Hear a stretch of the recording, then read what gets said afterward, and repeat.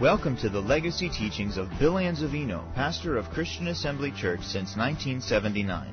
Though these teachings are decades old, we invite you to get out your Bible, take notes, and get ready to receive the uncompromised teaching of God's Word. For more information about Christian Assembly Church, please visit us online at cafamily.net. Chapter 28, verses 47 and 48.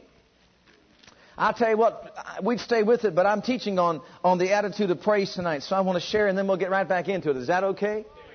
Hallelujah. I'm telling you, and this is a message I believe that will revolutionize our lives. I believe that with all my heart.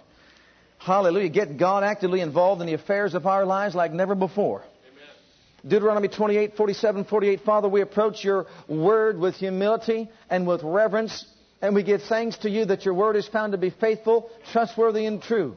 We can trust our lives, Father God, to its provisions. And we thank you, our Father, for ears to hear, hearts to receive, minds that are open. We set ourselves as an act of our will to be attentive. We will not be distracted in any way. We thank you for revelation knowledge to pour forth and to flow in a mighty way. We thank you, Spirit of God, for enlarging our capacity to receive revelation knowledge, wisdom, understanding, and ability of all things that pertain to life and godliness, that we may walk worthy of the Father unto all pleasing. We thank you, dear Father God, that these things are accomplished within our midst. In Jesus' name, amen.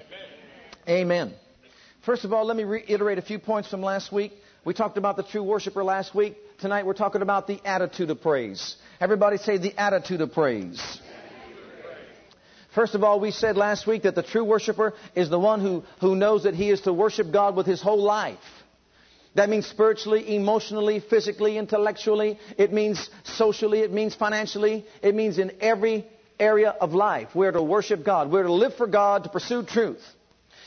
We understand also that the true worshiper of God is the one who knows that his spirit, soul, and body, in other words, his entire being is involved in the worship of God. It's not just coming together here like this and lifting your hands to heaven. It involves our entire being. Our spirit, our soul, and our body. Every part of our being, every part of our makeup. The true worshiper realizes that.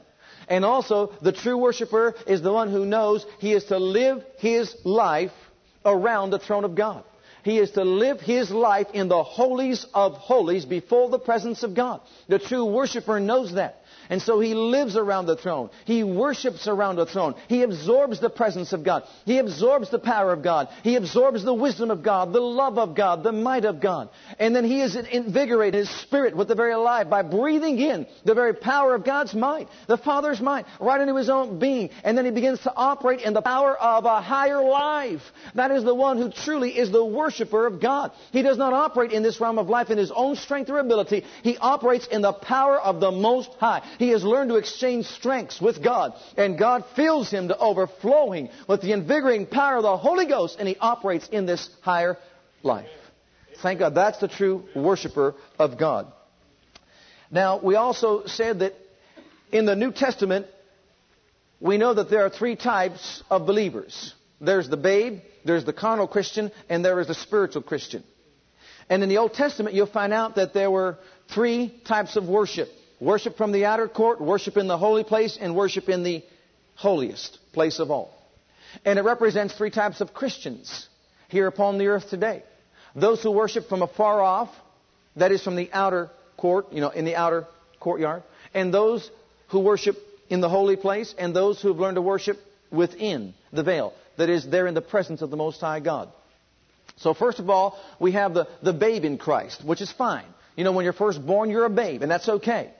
But you don't want to stay a babe. You want to grow up and develop. But when you're first saved, that's all you know. You see, you're still body ruled, still flesh ruled, or dominated by the flesh. And therefore, until you begin to learn about the things of God, you're worshiping from a distance, from afar off. And as I said, that's okay if you are a babe in Christ. But then you want to go and begin to learn. And in the holy place is the place of learning. That's where we learn who we are in Christ. That's where we learn about our rights and learn about our privileges in Christ. And as we are in the process of learning, you see, we're entering into a closer fellowship with the Father. Closer intimacy of fellowship with the Father. Because we're learning all these things, we can more accurately worship Him. Do you see that? Because we're learning about Him. Before we didn't know how to, but now we know how to. See, now we know how to because we've renewed our minds into the Word, into the will of the Father God. So as this process begins to take place, you see, we are being changed and we are more accurately worshiping the Father in spirit and in truth. And so we're getting closer. We're drawing nigh unto the Father. And we want to enter into the holiest of all. But listen, there are some things that have to be settled in that holy place. That place is the soulish realm of man. His mind is being dealt with. His will is being dealt with. His emotions are being dealt with. You understand that? That's the soulish part of man. And in that place we have to recognize that there are certain things that try to keep us out of the holiest place of all. And what are those things? What about the spirit of the world? What about the cares of this life? What about problems and adversities and difficulties? All these things try to keep us, you see, in that babyhood stage or carnal state of Christianity to prevent us from entering all the way in. So we have to deal with those things. There's where our Father is dealing with our will. If we really want to lay down our lives for Him and to live for Him in spirit, in soul, and in body, we've got to make willful choices and decisions. That we are going to serve Him with a pure heart. We are not going to live for ourselves. The spirit of the world is not going to contaminate us. We're making decisions in our lives. We are not going to be controlled by our emotions. And also, we've got to deal with inferiorities, sin consciousness, guilt, and condemnation, and sometimes feelings of inadequacy. If those things are not dealt with, see, then they'll prevent us from entering into the innermost place, the holiest of all, and truly living in the presence of the Father God. So remember that. It's in that place, the soulish realm of man has to be dealt with. Our emotions, our feelings. We're not going to be led by our emotions. Just because we may have feelings of inadequacy, we know that in Christ we can do all things, and we are accepted in the throne room of the Father. Amen? And even though we may feel inferior before God, we know that we are the righteousness of God in Christ. You see how that changes our way of thinking? It's dealing with this part, the soulish part of man. It enables us then to stand boldly in the presence of the Father God and say, yes, Father, I am here not because of who I am, but because of who Jesus is and what He has done. And it's in this place also that we learn what it means to be a priest unto God and to serve Him and offer spiritual sacrifices to Him. So it's in that place of learning that we are being changed. We're dealing with our emotions, our feelings of inadequacy and guilt and all that stuff. And we're putting those things aside because of the blood of the Lamb. It's not because of what we have done, but because of the blood of Jesus that we can enter into that place. And then we press right on in. Through the blood of Jesus, the Bible says, come boldly to the throne of grace. By this new and living way, with a true heart and full assurance of faith, having your heart sprinkled from an evil conscience and your body washed with pure water, enter right on in. Notice the body's been dealt with the Word of God. Notice we've been delivered from an evil conscience. Our soulish part of man has been dealt with. Our thinking, our reasoning faculties, we're cleansing also our soulish part. Our emotions are not keeping us out. We're now entering in. Amen. By the blood of Jesus. In full assurance of faith, that means because of what Jesus has done for us, and right into the presence of God, the Holy of Holies is where we are going to live our lives. And make note of this. It's in that place, you see, people, first of all, become people of vision. People of vision and people of spiritual perception. They know who they are in Christ. They know their rights and privileges. They know that they have the right, the God-given right to stand there in the presence of the Father God Himself in that holy place without sin, spotless and holy and blameless before the presence of the glory of the living God and worship Him because they've been made the righteousness of God in Christ. They are His workmanship recreated in Christ Jesus, and they stand there before His presence as a priest unto God and cry out, Abba, Father. We set our love, our affection, our complete devotion upon You, and we serve You with joyfulness and gladness of heart. We love You, Father God. Do you see that? That's the person of vision. He knows who he is. He sees himself in that place with the Father God. He has set his love and affection upon the Father God. He knows who He is. He knows what He has, and it's all Jesus. It's all because of Jesus. Say it with me. It's all because of Jesus. Say it again. It's all because of Jesus. Say it again. It's all because of Jesus. See, he knows that. She knows that. It's all because of Jesus. They've learned that. They're people of spiritual perception. They're not there in arrogance or pride. They're there because of Jesus, because of what Jesus has done. They know they belong there. It's their God-given right. And so they begin to worship around the throne. They begin to live around the throne. They absorb the Father's presence, His beauty, His love, the invigorating power of the Holy Ghost, and they are charged up, supercharged in spirit. And they begin to live in the power of an endless life. Hallelujah. That's the true worshiper of God who worships in the holy place, the holiest place of all. Now let's continue talking about the attitude of praise. In Deuteronomy 28, 47, and 48. Notice this. Because thou servest not the Lord thy God with joyfulness and with gladness of heart for the abundance of all things, therefore shalt thou serve thine enemies, which the Lord shall send against thee in hunger, thirst, nakedness, and in want of all things, and he shall put a yoke of iron upon thy neck until he have destroyed thee. Now he's talking about attitudes. He's talking about attitudes. See, the Israelites were not serving the Father God with joy and gladness in their heart. It was a drudgery. For them, as far as they were concerned, it was too difficult. And so they viewed it that way. They were complainers. They had bad attitudes. They were not people of vision or spiritual perception. They had bad attitudes. And he said here, if you continue in that type of thinking, in that frame of mind, with that kind of an attitude, and you don't serve me with joyfulness and gladness of heart for the abundance of all things, then you will serve your enemy. And this is very important. I want you to get a hold of this, because this is going to be the difference between freedom and bondage. Freedom and bondage. Very often we want to count on the laying out of hands and the prayer of faith and the anointing of God to break the power of Satan over a person's life or deliver that person, when in reality, as long as they're going to continue in an attitude of self-pity, murmuring and complaining, and not serving God with joy and gladness in their hearts, they're not going to experience permanent help and deliverance. Because they'll be right back into that yoke of bondage around their neck, serving the enemy. Do you see that? He's talking about two different attitudes. And so we want to understand that we are to have the attitude of praise. And what I mean by an attitude is this. It is a position that we take, an emotional stand, or an emotional position that we take. It is something that we firmly adhere to or believe in.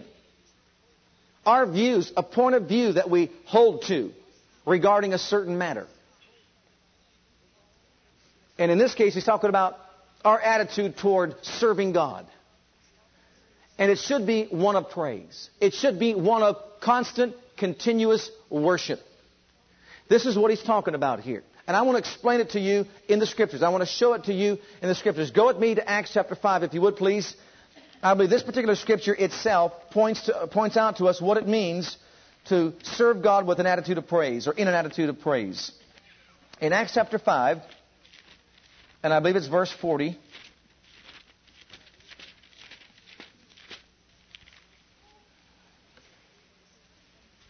You see the disciples here, they were taken in question because of all the things that they did in the name of the Lord. They were servants of the Most High God. They went forth and they did the works of Jesus. Miracles were wrought by their hands, signs and wonders.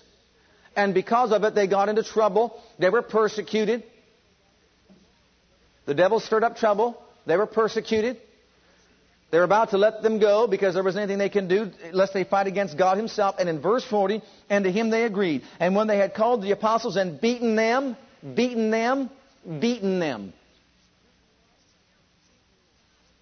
You think about that for a minute.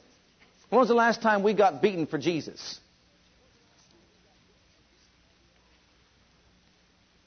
Have we ever? They were servants of the Most High God. They were doing the will of Father. They had miracles, signs, and wonders take place, and it got them into a mess and a heap of trouble. It got them to a place where they were surrounded by their enemy. They were taken captive by the enemy. And even though they were talked into letting them go, and they were about to let them go, they felt, let's give them a good beating and don't tell them not to preach in Jesus' name any longer. And so what kind of attitude did they possess? What kind of attitude did they maintain? Was it one of self-pity? Was it one of woe is me? Was it one of anxiety and fear? We better, fear lest we do this and they do this to us again? No, it wasn't one of self-pity. It was not one of fear. It wasn't one of woe is me. Why is this happening to me? All these problems, all these difficulties I'm facing in life. It wasn't that way. Look at what they said. And beaten them, they commanded that they should not speak in the name of Jesus and let them go. And they departed from the presence of the council rejoicing. And that means with joy in their hearts. with joyfulness in their hearts and gladness in their hearts. It makes no sense. They just got beaten bad. And yet there was an attitude about them. They were the servants of the Most High God. They didn't walk away somewhere complaining to each other all the things that happened that were so bad. They walked away from that place, that beating, and they began to rejoice, and they began to shout their praise unto God. And what did they say? Look how they considered. Look at their attitude. Look at their frame of mind. Look at the attitude that they possessed. Look at their stand or position that they took. They had a strong, firmly fixed position in Christ. And no matter what came their way, they still said, we will joy in the Lord. We rejoice in the Lord always. And look at this. Rejoicing that they were counted worthy to suffer shame for His name. What an attitude. What an attitude. That's the attitude of praise right there. See, it's not just kneeling down somewhere, shouting somewhere, going to a church service somewhere. It's not just walking around and saying these words, hallelujah, praise the Lord, thank you, Jesus, glory be to God Almighty, when everything is going well and fine. And when everything is fine, everything is well, I'm thinking about it. There's no pressure put upon you. You're merry, you're singing psalms and hymns, and you're joying in the Lord, and that's okay. But beloved, this is what separates the men from the boys. This is what's going to show whether or not we live in the holiest of all or in the outer court or just the holy place. This is what's going to determine who we are and what's really in us and what we have been absorbing in our lives. These men are no different. We're no different than we are today. They encountered more difficulties and struggles and adversities than we have because we live in a land of freedom. And when this happened to them, they had this attitude about them. It's an honor. I counted a worthy thing. We're worthy to suffer shame for His name. Thank God. And they went away from that place with an attitude of praise and worship and rejoicing in the Lord God Almighty. And because of it, the Spirit of glory rested upon them. Make note of that. Because of it, you see, the Bible says when we're persecuted for righteousness' sake, the Spirit of glory will rest upon us if we will only rejoice in it. If we rejoice in it, the Spirit of glory and of our God will rest upon us, and that Spirit was resting upon them. Now, although they possessed a humble attitude, they also still possess a victorious attitude. Now, how many of you know that all of us, no matter who we are, face difficulties in life? And we encounter adversities and troubles and situations that are contrary to the will of God for our lives. No one's exempt from that. See, the fact of redemption does not exempt us from experiencing those difficulties in life. But what's going to make the difference is our attitude. If we have the right attitude in spirit and in soul, and we take a firmly fixed position and stand when encountering these difficulties, then we will experience the Spirit and the glory of God moving on our behalf to remedy the situation. But if we get caught up in a negative attitude, if we get caught up in murmuring and complaining, if we get caught up in that woe is me, self-pity syndrome, then what will happen is we'll play right into the hands of the enemy and a yoke of iron will be about our neck. You think about that for a minute. See, and then we try to get people set free through the anointing and the laying on of hands, and it may work for a while, but because they get back under that spirit of murmuring and complaining and self-pity, why is this happening to me? Look at the difficulty I'm encountering, and we fail to do what the Bible says. Just look at those that have gone before us. Look what they've encountered. Though it's a strange thing that this happens to us, because it's happening to every person who is in Christ, because everyone who will live godly in Christ Jesus will suffer persecution, right? So don't think it's a strange thing. Take a stand, the Bible says. Stand against the wiles of the devil. Take a stand against the works of darkness. Even when adversity is staring us in the face, don't keep a steadfast look at the problem. Don't continue to look at the difficulty. Don't continue to look at the trouble. Because if we take that attitude, it's going to cause us to lose spiritual initiative. And that'll put us into bondage to the enemy. That yoke of iron will be upon our neck, and we won't know how to get out of the problem. We'll bring the enemy on the scene and not God on the scene. The spirit of oppression will come upon us. If they would have walked away from that place and said, I'm telling you what, I never had this happen to me when I was out there fishing on the boat. I never had anything happen to me. like this in all my life. And all of a sudden I start preaching and teaching the name of Jesus and miracles begin to happen. And now look, all of a sudden we're whipped and beaten. This is ridiculous. Why is this happening to us? Why should this happen to me? If they would have maintained that kind of an attitude, I guarantee you a spirit of oppression would have come upon them. And they would have regressed. And as they continue to regress, then possibly depression and obsession would come upon them. See, we're no different. They're no different. We're all the same. People, look folks, people are people. As one said, folks is folks. Right? They're no different than we are. We're no different than they are. We all have spirits. We have souls and bodies. We are a spirit being. We live in a body. We have a soul upon this earth. And that's just it. We're facing the same world, same spirit of the world, same difficulties, same pressures, same troubles, same circumstances. It's how we react and respond. It's the stand that we take. It's our attitude about things that's going to make the difference. If we choose, as an act of our will, to have this kind of a spiritual and mental attitude, God will come on the scene. Listen to it. As far as I'm concerned, as far as we are concerned, by the power of the Holy Ghost, by the Word of the living God, by the authority that God has given unto us in the name of Jesus, as far as I am concerned, we will overcome. We are overcomers. We are more than conquerors. We can handle any situation that comes our way. And so we're going to maintain an attitude of joy and one of victory. And we're going to say that He is on our side. He is with us. He is for us. He is in us. Who can defeat us? Thank God Almighty, the greater one is inside of us. Who can be against us and who can destroy us and who can overcome us? I'm just going to stand firm and stand fixed. Have an anchor for my soul. Jesus has gone before me, and thank God I'm on my way. But in this light, although tribulation may come, I'm of good cheer because He's overcome the world that we're living in. Amen. Hallelujah. Amen. I'm telling you, you'll get God on the scene. You'll get the Father God moving by His Spirit. You'll have angels ministering for you because you are that heir of salvation. But if we take the other attitude, see what happens is we go about with negativism. We go about with self-pity and all that. Murmuring and complaining, see, then the enemy really has a stronghold over the life. And oppression comes upon the person. And we try to get them delivered by the power of God. But if they continue to allow that to happen, they'll just be going in and out, in bondage, out of bondage, in bondage, out of bondage, back and forth.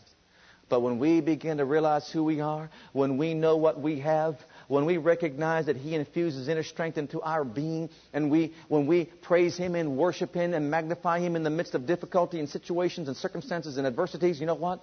We know that He will manifest Himself in a glorious and powerful way to see to it He brings us the answers to our questions and solutions to our problems. Amen. Well, beloved, I believe what we need to do is make a decision then. I want you to turn me to Philippians chapter 4 while I'm saying this. We need to make a decision in all of our lives. That is to demonstrate an attitude of praise by deciding that the power of the Holy Ghost that is within us, that the Word of the living God that is living within us, that's quickened in us, by the power of the name of Jesus, we can handle anything. Now listen carefully. You cannot always control what happens to you. I cannot always control what happens to me. But I can control what happens in me. I can control, you can control what happens in you. And that means this. Those things that are coming from without, that beating, all those things, the persecutions that were coming from without, were intended to be fiery missiles to get within the heart of those to cause discouragement and loss of spiritual initiative. But you know what? Because they learned some things that Jesus taught them, they were able to handle the problem in victory. They were successful in overcoming because they were able to control what was happening in them. Although they couldn't always control what happened to them, they were always able to control what happened in them. And because they were in charge of what was happening in them, they did not permit the discouragement to come in. They didn't permit the self-pity to come in. They didn't permit any anxiety, any fear, or frustration, or worries, or dismay. They refused to allow that within them. And make note of this, if the devil cannot get you in a place of discouragement and defeat and a loss of spiritual initiative, he will not be able to overcome you in any area of your life. But if he can get you into the area of self-pity, where you lose your joy, you've lost your fortified place in God. And that's why he is endeavoring to, from without, to cause things to affect you on the inside, from within. But you can control what happens within all the time. So don't allow it. Make a decision in your heart and mind that the Holy Ghost, that the name of Jesus and the Word that are alive in you, living in you, in your life, makes you the victorious one, makes you the overcoming one, and you refuse to allow anything from without to control you on the inside. Another thing to make note of. We can't always control what people do to us. But we can control what we do to people. We can't always control what people say about us. But we can control what we say about people. That is, to them or about them. We can't control what they say to us all the time, but we can control what we say to them. And this, again, is the attack of the enemy. To get people to say things to us, to do things to us, see, that we can't control, in effort to do what? Either to get us to respond or to react in a negative way to them, about them, doing things that are wrong, so that our heart, you see, is affected by our wrong actions. We can't always control the things that happen to us, but we can control, you see, what happens in us. And what people do to us, what people say about us, we can't always control. But what we say about them and what we do to them, we can control. And so what we have to do then is rise up in the morning time and start saying it this way. This is the day the Lord has made. I am living in the day and the hour that the Lord has made, the hour of redemption. And I'm entering into the very holiest throne room of my Father God. And Father God, as far as I'm concerned, the two of us together, God the Father, Son, Holy Ghost that live in me, we are the majority. And we are the victorious ones here upon this earth. And I will not allow anything to control me on the inside except your Spirit, except your power, except your Word, except the power of the name of Jesus. I will not allow anybody to get me out of the realm of love. I will refuse anything that is contrary to life, to love, to light, to health, to soundness, to wholeness, and well-being. I refuse to allow anything. I'm going to choose to operate in the power of an endless life. I am here to absorb your power, to be invigorated by the glories of your power and of your might, to be refreshened in my spirit with a fresh anointing. I am here to draw and absorb of your wisdom and of your love, that I may go forth this day and control, you see, all the things and the situations that would try or endeavor to get into my life. And beloved, if you'll do that, you'll begin to maintain an attitude of praise and an attitude of gratitude and one of worship. And even when negative things happen, what will happen is, because you're in control, the joy of the Lord will rise up in you. The joy of the Lord will be your strength, your fortified place. The Spirit of glory will rest upon you. And then the power of your God will be demonstrated. And you'll see the salvation of your God. For whoso offereth praise, the attitude of praise, glorifieth me. And to him that orders his conversation aright. That's his lifestyle. Aright. Will I demonstrate and show the salvation? What's he mean by your lifestyle? That's exactly what he's saying. The one that will choose to operate in the power of an endless life. The one that will choose to be the one who is in control of situations and not allow situations to control him from within.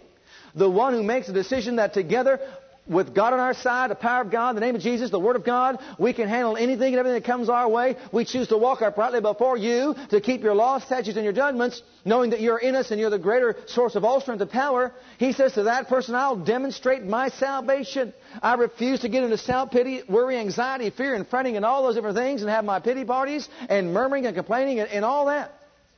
I choose to walk with an attitude of praise. I choose to serve you with joyfulness and gladness in my heart.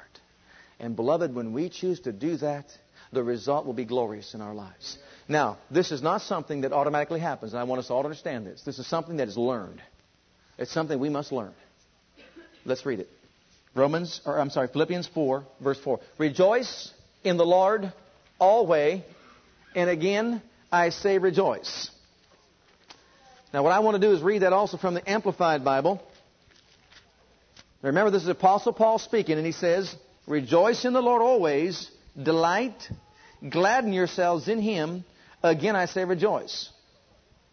Let all men know and perceive and recognize your unselfishness, your considerateness. Verse 6. Do not fret or have any anxiety about anything, but in every circumstance and in everything by prayer and petition, definite requests, with thanksgiving, continue to make your wants known to God. And the peace of God be yours, that tranquil state of soul assured of its salvation through Christ, and so fearing nothing from God and content with its earthly lot of whatever sort that is, that peace which transcends all understanding shall garrison and mount guard over your hearts and minds in Christ Jesus. For the rest, brethren, whether it's true, whatever is worthy of reverence and is honorable and seemly, whatever is just, whatever is pure, whatever is lovely and lovable, whatever is kind and winsome and gracious, if there's any virtue, excellence, and if there's anything worthy of praise, think on and weigh on and take an account of these things. Fix your minds on them. He's talking about an attitude or a frame of mind. Practice what you have learned and received and heard and seen in me. Now they were taught this, the Philippians were taught this by Paul. He says, practice what you have learned and received and heard and seen in me. And model your way of living on it, and the God of peace, of untroubled and undisturbed well-being will be with you. Verse 11. Not that I am implying that I was in any personal want, for I have learned, very important, for I have learned. Everybody say, I have learned. Paul says, I have learned. And if Paul had to learn it, we have to learn it. He taught the Philippians it. But would Paul learn it? If you'll read Galatians, the first chapter, you'll find out that Paul didn't learn anything that he learned from men. Who taught the Apostle Paul? All that he received by revelation. You ready for this? The one that first taught people how to live in victory in the midst of adversity was the Lord Jesus Christ Himself. The one who taught His disciples to rejoice and count it joy in the midst of calamity was the Lord Jesus Christ Himself. He taught the Apostle Paul this. Paul learned, well, what did he learn? I have learned how to be content, satisfied to the point where I'm not disturbed or disquieted in whatever state I am. Now, he's not talking about Ohio, Pennsylvania, Nebraska, or anything like that. He's talking about the conditions, the circumstances, and all those things that surround him. And I want to read that to you from another translation. In the 20th century New Testament, it says this. For I, however I am placed, I have learned to be independent of circumstance. I have learned. What did he learn? I have learned to be independent of circumstance. In other words, no matter what state I am in, no matter what my position is, no matter where I'm at and what's happening around me, I have learned. What did he learn? Jesus taught him how to be independent of circumstance. In other words, his emotional stand, his emotional state, his attitude of mind and heart was not dependent upon the circumstances or the situations that surrounded his life. His attitude was simply based on the fact that he could rejoice in the Lord. And anything he encountered in life would not produce fretting or worry or fear, because he could go to the Lord in prayer in verse 6 and offer his petition to the Father God with thanksgiving, knowing that the Father heard him. And that produced within him this garrison about him of peace to do what? To guard and to protect that state of mind that he was in, which was the attitude of gratitude or the attitude of praise. And then, when anything tried to enter in, he says, what I did then was, I began to think on things that are pure, things that are true, things that are just, things that are lovely, things that are virtuous. If there be any virtue or praise, I think on these things, things that cause praise, things that cause truth. He began to set his mind on those beautiful qualities, those beautiful characteristics, those beautiful things, those forces in life, and he maintained an attitude, you see, of thanksgiving and praise before God, and because of it, the circumstances did not eat away at him to get into his heart and in his mind. I have learned, whatever set I'm in, to be independent of the circumstances. And let's go on. Verse 12. I know how to be abased. and I know also how to abound. Everywhere and in all things I am instructed both to be full, to be hungry, to abound, to suffer need. But in verse 13, and I'm reading from the Amplified Bible, I have strength for all things in Christ who empowers me. I am ready for anything and equal to anything through Him who infuses inner strength into me. That is, I am self-sufficient in Christ's sufficiency. To infuse means to steep or to soak in, to absorb in. Well, how'd that happen? The Bible says that they that wait upon the Lord shall do what? Shall exchange their strengths. So he learned the secret of exchanging strengths with Christ and with God. He knew that by rejoicing in the Lord. Now notice it. Rejoicing in the Lord always. And let all men see your rejoicing. Let them see the hope that is in you. Let them know that you operate in the power of a higher life, of an endless life.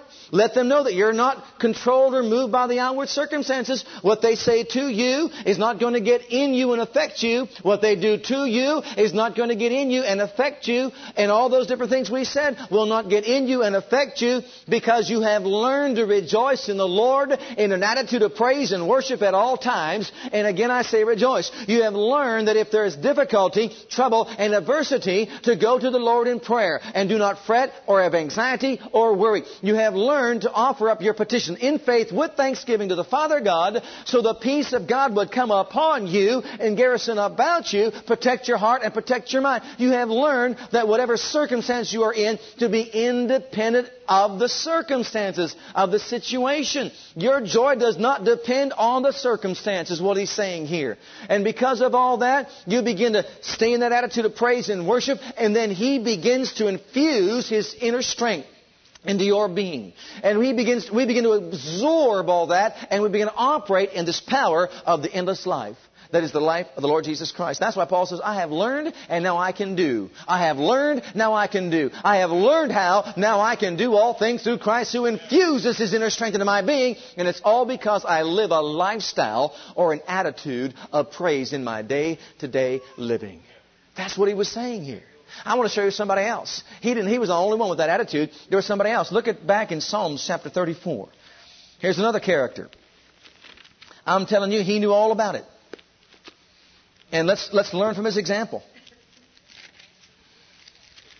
Psalms 34. But before we go and read this, I need to say something else in connection with this because it's so good.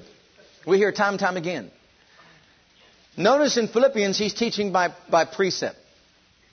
The Apostle Paul is. And it's easy to teach by precept. But it's more effective when you teach by example. Is it not? It's one thing to say, it's another thing to do it and live it.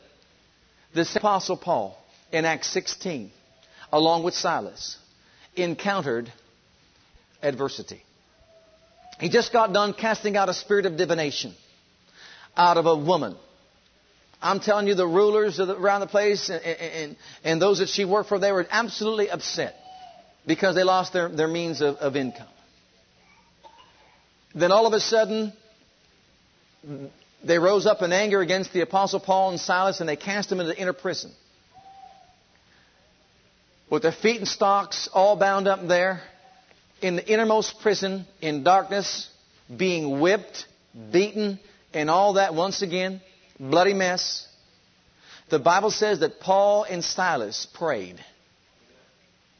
Now, it's one thing to say, people rejoice in the Lord always, when your back is nice and tan. It's a little bit different when your back is ripped open and there's blood pouring out and you're faint and you're weak. They didn't just say to do it. He actually did it. In that place of difficulty, in that place of adversity, in the face of trouble, and all that they encountered in that circumstance and situation, instead of murmuring, instead of complaining, instead of being full of self-pity, and all that, you know the story. They prayed, and then they began to sing praises unto God. They maintained an attitude of praise through it all. And as they maintained the attitude of praise in that difficulty, the Bible says that there was an earthquake. We see God, picture God sitting on the throne, the earth being His footstool. Seated on His throne, earth being His footstool means His feet are on the earth. And right there where they were in prison, He begins to move His big toe. Maybe His little toe. That's all it would have taken. And all of a sudden the place began to shake. The earth began to quake. Everyone's bands were loose. I like that about our God and Father. Not just theirs, everyone's bands were loosed. I'm telling you, you get hooked up with people that know God, that serve God. You get yourself influenced by those people. It'll come on you. It'll get a hold of you. God wants people so free. Just get near Him, get near people that know Him, and you'll get free also. That's what it's supposed to be about, is it not? Everyone's bands were loosed. Now, how were their bands loosed? They maintained an attitude of praise, an attitude of worship, and they did not choose to get under a yoke of bondage. What's the yoke of bondage once again? Had they begun to complain and murmur about the situation, talking about how bad their backs were hurting and bleeding and all that, how Saul of Tarsus probably says, when I was Saul of Tarsus before I became Paul the Apostle, this never happened to me. I was the one throwing people in jail. Now I'm in jail. I'm all beaten up. What's the use of serving God anymore? Oh, beloved, when I hear people say that, why? Because it's so difficult to serve God. In the United States of America, it's not hard to serve God. You go to a foreign land where I recently heard of people in places where when they get baptized in water and they name the name of Christ, they are renounced by their government system and they have no rights or privileges whatsoever at all. Some lives are taken because they name the name of Christ and they die as martyrs. It is not hard to serve God. If it's hard to serve God in this country, then you're not going to serve Him anywhere. I'm telling you right now. We have freedom in this land. We don't know what it means to be persecuted. We should rise up to a place that we maintain an attitude of praise and of gratitude and thankfulness of heart, beloved, because we have this freedom in this land.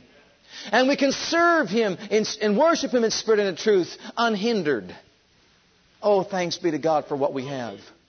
They didn't complain about it. And God inhabited their praises. And because of that attitude of praise, the result was glorious. And even the others around him got delivered and set free. Look at David in Psalms 34.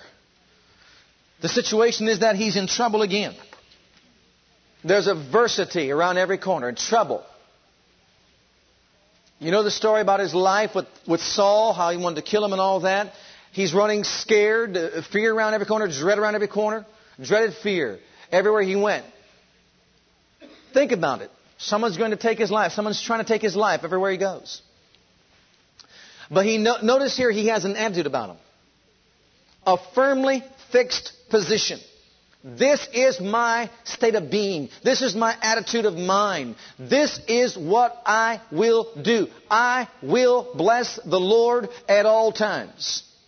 I will. I choose to use my will. I exercise my free will agency to bless the Lord at all times, in the difficult places, in the hard places.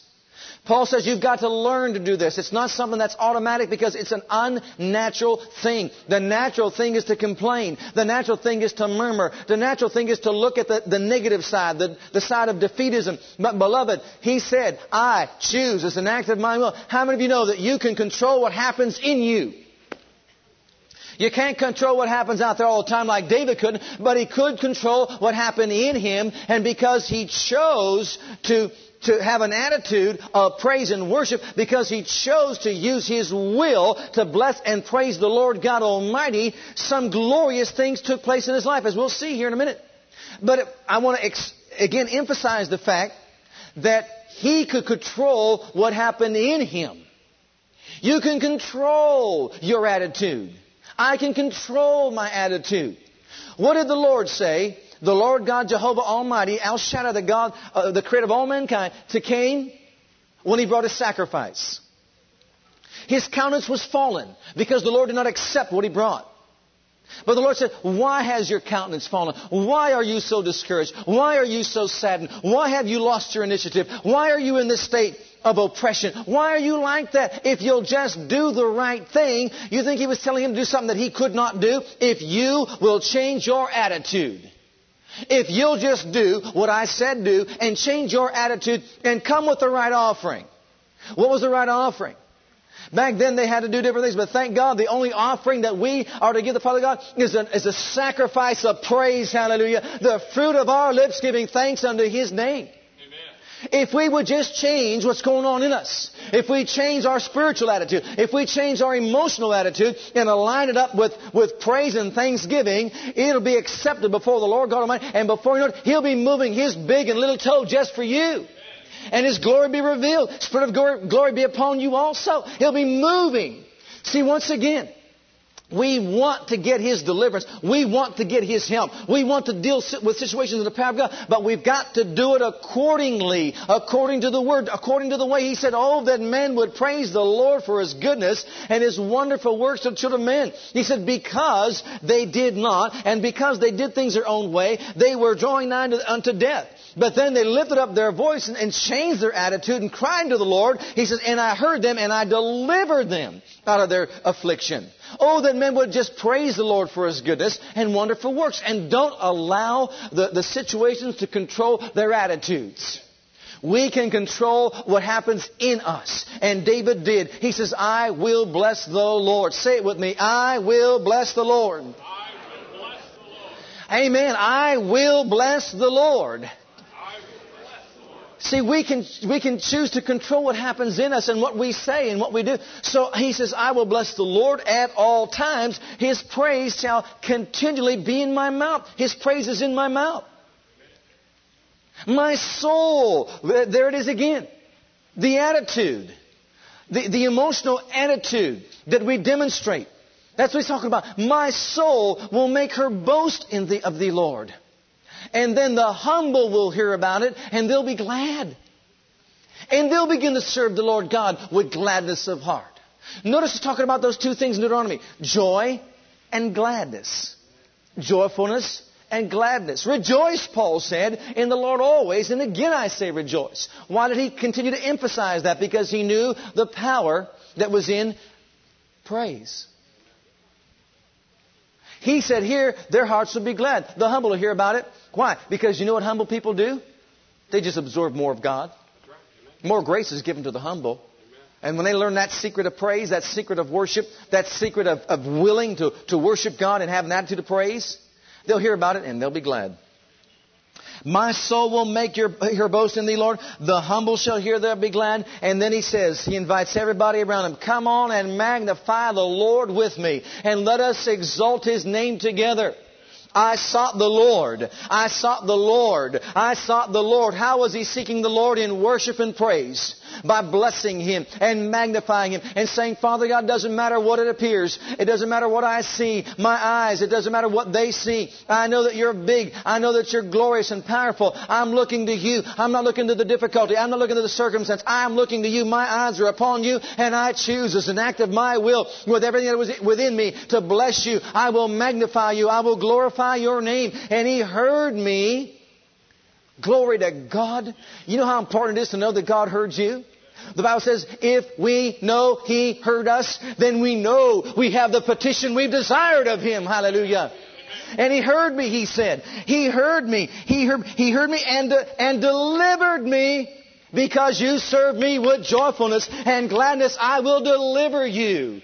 He says, I will deliver you. But if you don't, you won't be delivered. You'll serve the enemy. Because of oppression, because of the attitude that you have. But notice this. He heard me and delivered me out of one fear. No. He delivered me from all my fears. I was afraid my children weren't going to make it. Well, seek the Lord. He'll hear you and deliver you from that fear. Hallelujah. Change your attitude of heart and mind and begin to have an attitude of praise and worship God. No, God doesn't bring the circumstance. God's not the one who instigates all these different things, the difficulties and the adversities that we face in life. He is the one who will live big in our praise to destroy them, to cause them to be overcome by His power and might in and through our lives. He heard me. He delivered me from all my fears. And that word there that is used, it talks about dreaded events, troubles, and dangers. He'll deliver me from dreaded events, troubles, and dangers. Look at verse 7. Well, let's read on through. They looked unto him and were lighted, and their faces were not ashamed. This poor man cried, and the Lord heard him and saved him out of all his troubles. The angel of the Lord. That expression right there, the angel of the Lord, is a term used for God Himself coming down to the earth. It's a term that is used for God Himself coming down to the earth in the Old Testament. Where you read there a lot of times, angel of the Lord, like in the fiery furnace, angel of the Lord, that's the Lord Himself coming down. You ever think about how can the angel of the Lord encamp around all them that fear Him? You see, an angel can't be omnipresent. Can an angel be omnipresent? You ready for this? The angel of the Lord Himself shall come down in your praise if you fear Him and deliver you. Hallelujah. The angel of the Lord will encamp. Hallelujah. About all them that fear Him. See, the Lord Himself shall come down. He's already in us right now. But when we begin to cooperate with an attitude of praise, He manifests Himself and His glorious power in the earth, like He did there for Paul and Silas. And what's He do? He delivers them. He delivers them. He delivers them. Hallelujah. I'm telling you, when you wake up tomorrow morning, you're going to be a different person. You're going to rise up and say, hallelujah, together we can do it. Glory to God. Hallelujah. I have an attitude of gratitude today, and we can do it, Father God. Hallelujah. Doesn't matter what comes my way. Doesn't matter what I've got to face in this day. Nothing is too difficult for you, and you're on my side, and you're in me, and I fear you above all things. Amen. That's got a reverential fear. But because I praise you, you'll deliver me from every dreaded event I can face in this life. Hallelujah. And so I voice my praise unto you. I glorify you. Notice, it's not just, like I said, repeating those things. It's knowing this. It's entering into that realm. It's absorbing of His presence, of His power, of His grace, of His love, of His wisdom, of His might, and then going and operating in the power of that endless life. And then when difficulties come, even when your back is beaten open and you're bleeding and you're in the stocks, you can say, glory to God, hallelujah. Father, I put this in your care. You care for me. I'm turning this situation over unto you. They probably want to kill me in the morning, but it's all yours now. And I'm just going to sing my way to victory, hallelujah. And I'm going to voice my praise unto you. And I'm going to magnify you. Now just take that into any situation that you're encountering in life. Whether it's your child that's gone astray, and you want to say, Father God, I'm telling you, you've made that child. That child is for your honor and for your glory. You've given me the responsibility to lead them into all your will, and they're choosing to be rebellious right now. But you know what, Father God? I'm not going to be worried about it. I'm not going to take the care of it. I'm not going to get anxious over it. Father God, I'm just turning it over unto you because you care for me. I'm making a highway for you to move right now. And I'm going to praise your holy name and believe that you are moving on my behalf and you're greater in me and I'm allowed to move through me. And I know that life is touched and changed in Jesus' name. And just let the peace of God garrison about you and protect your heart and mind. Then think on things that are good, true, lovely, good report, and honest. And hallelujah, you'll be the one who has learned how now to do what? To be independent of the circumstances. You're not swayed with the change. If they say something good to you, praise God, but you're not swayed by that. If something bad happens, you're not swayed by that either. Do you see the fixed position that you're in? What happens out there in the natural has nothing to do with what's happening on the inside. Glory to God. I got the victory already. Hallelujah. Praise you, Father God. And with your body, it's the same way. Too often people will walk away from a healing line and they ask God to be healed, delivered, set free. And the power of God comes upon them. The healing power begins to work inside their bodies and they walk away. And within 10 minutes, 15 minutes, or an hour later, because they didn't experience immediate deliverance, they begin to say, well, I guess I didn't get it. I never get anything. I don't know why I went up there in the first place, and just murmur and complain. A wrong attitude, that's a sad attitude. That's not a glad attitude. I'm telling you, when you know how God moves and how He works and how we keep the switch of faith turned on by the power of praise, you'll walk away from that place and you'll ignore as far as the circumstances are concerned. You're not concerned about that because you've already made contact with heaven. You've made contact with God from above. The power of God is operating right now inside you. The anointing is flowing inside you, and you'll just continue to have an attitude of praise and thanksgiving and say, thank you, Father God, I have received. I thank you for the blessing that's working inside my body right now. And I thank that I'm delivered. I'm whole. I'm set free by the power of the Word, by the name of Jesus, by the anointing. Every yoke yoke is broken, and your Spirit that raised up Jesus from the dead dwells in me. It's quickening me right now. And I praise you for it, Father God. Hallelujah. I think on these things that are good, things that are good report. Hallelujah. Not the doctor's negative report, not anybody else's report of sight, what they see. You don't look too well today. Glory to God. I've got some inside information. What you say to me is not going to get inside me. Hallelujah. And what you say about me, that's going to affect me. What affects me is what I believe in God's holy written word. And the power of God's actively at work inside me. And I don't know about you, but I can't take it any longer. Let's shout. Let's stand up and shout our praise unto God. Hallelujah. Thank you for listening to our legacy teachings.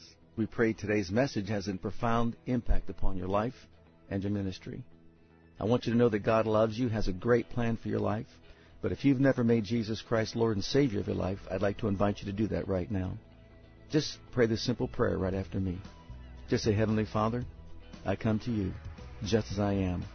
And I believe with all my heart that Jesus died for my sins and was raised from the dead for me. I open the door of my heart. I call upon the name of the Lord. Lord Jesus, come into my heart now. I receive you and accept you as my personal Savior and Lord.